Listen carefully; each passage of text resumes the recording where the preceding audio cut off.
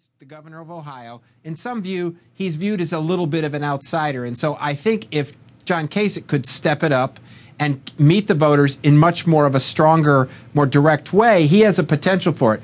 But right now, these voters will not vote for Jeb Bush, and they want an outsider. Whether it's Carson Fiorina or somebody like Kasich, time will tell, but it's not Jeb.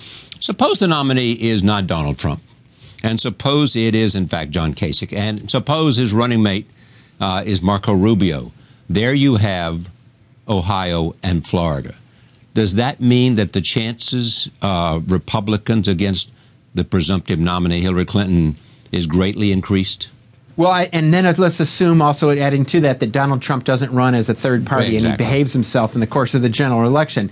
I think that if somebody like John Kasich was the nominee and Marco Rubio was the vice presidential nominee, they would be a huge advantage against somebody like Hillary Clinton in the general election for many different reasons. You point out the states, Florida and Ohio. You can point out the demographics, which is you have Marco Rubio, a Latino that would be on the ticket then.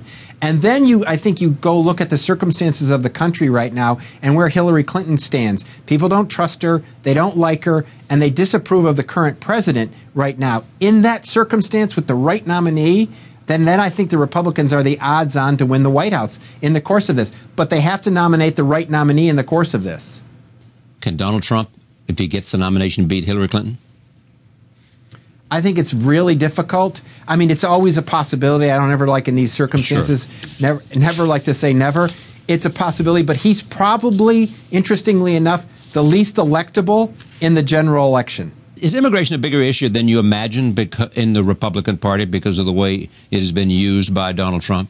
I think it's not surprising to me that immigration is a big issue, but I think it really stands for something more than the issue. When you talk to the folks, they wanted something done about the borders. They want it, but it really stands for something about our country. And in their way, they think the country has been lost in some ways over the last 10 years or the last 20 years, really. And this is actually a way of recapturing our country. So immigration really is a telling issue for a bigger concern in a sense of where they think the country is and losing the country they thought they always wanted. And that's what immigration really stands for to them.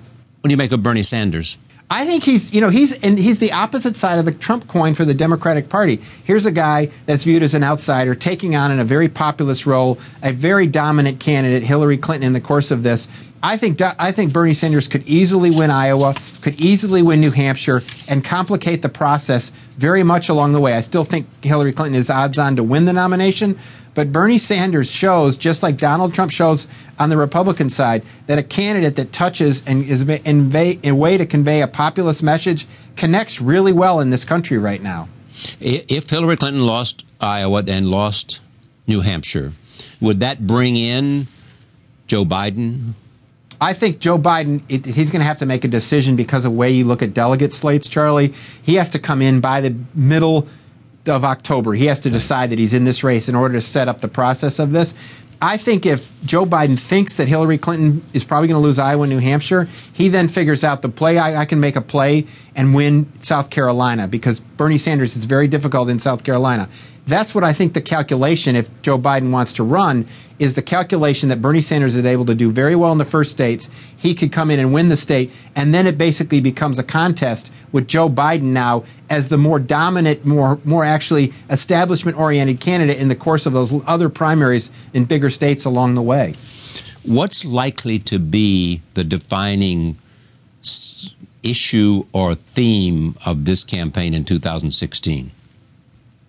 I actually think that Donald Trump is closest to the idea, not the issues, but closest to, I think there is a sense that we have lost America's greatness. I think in many voters' mind that we lost our sense of greatness, both economically, domestically, and in the way we convey ourselves internationally and how we play with others internationally.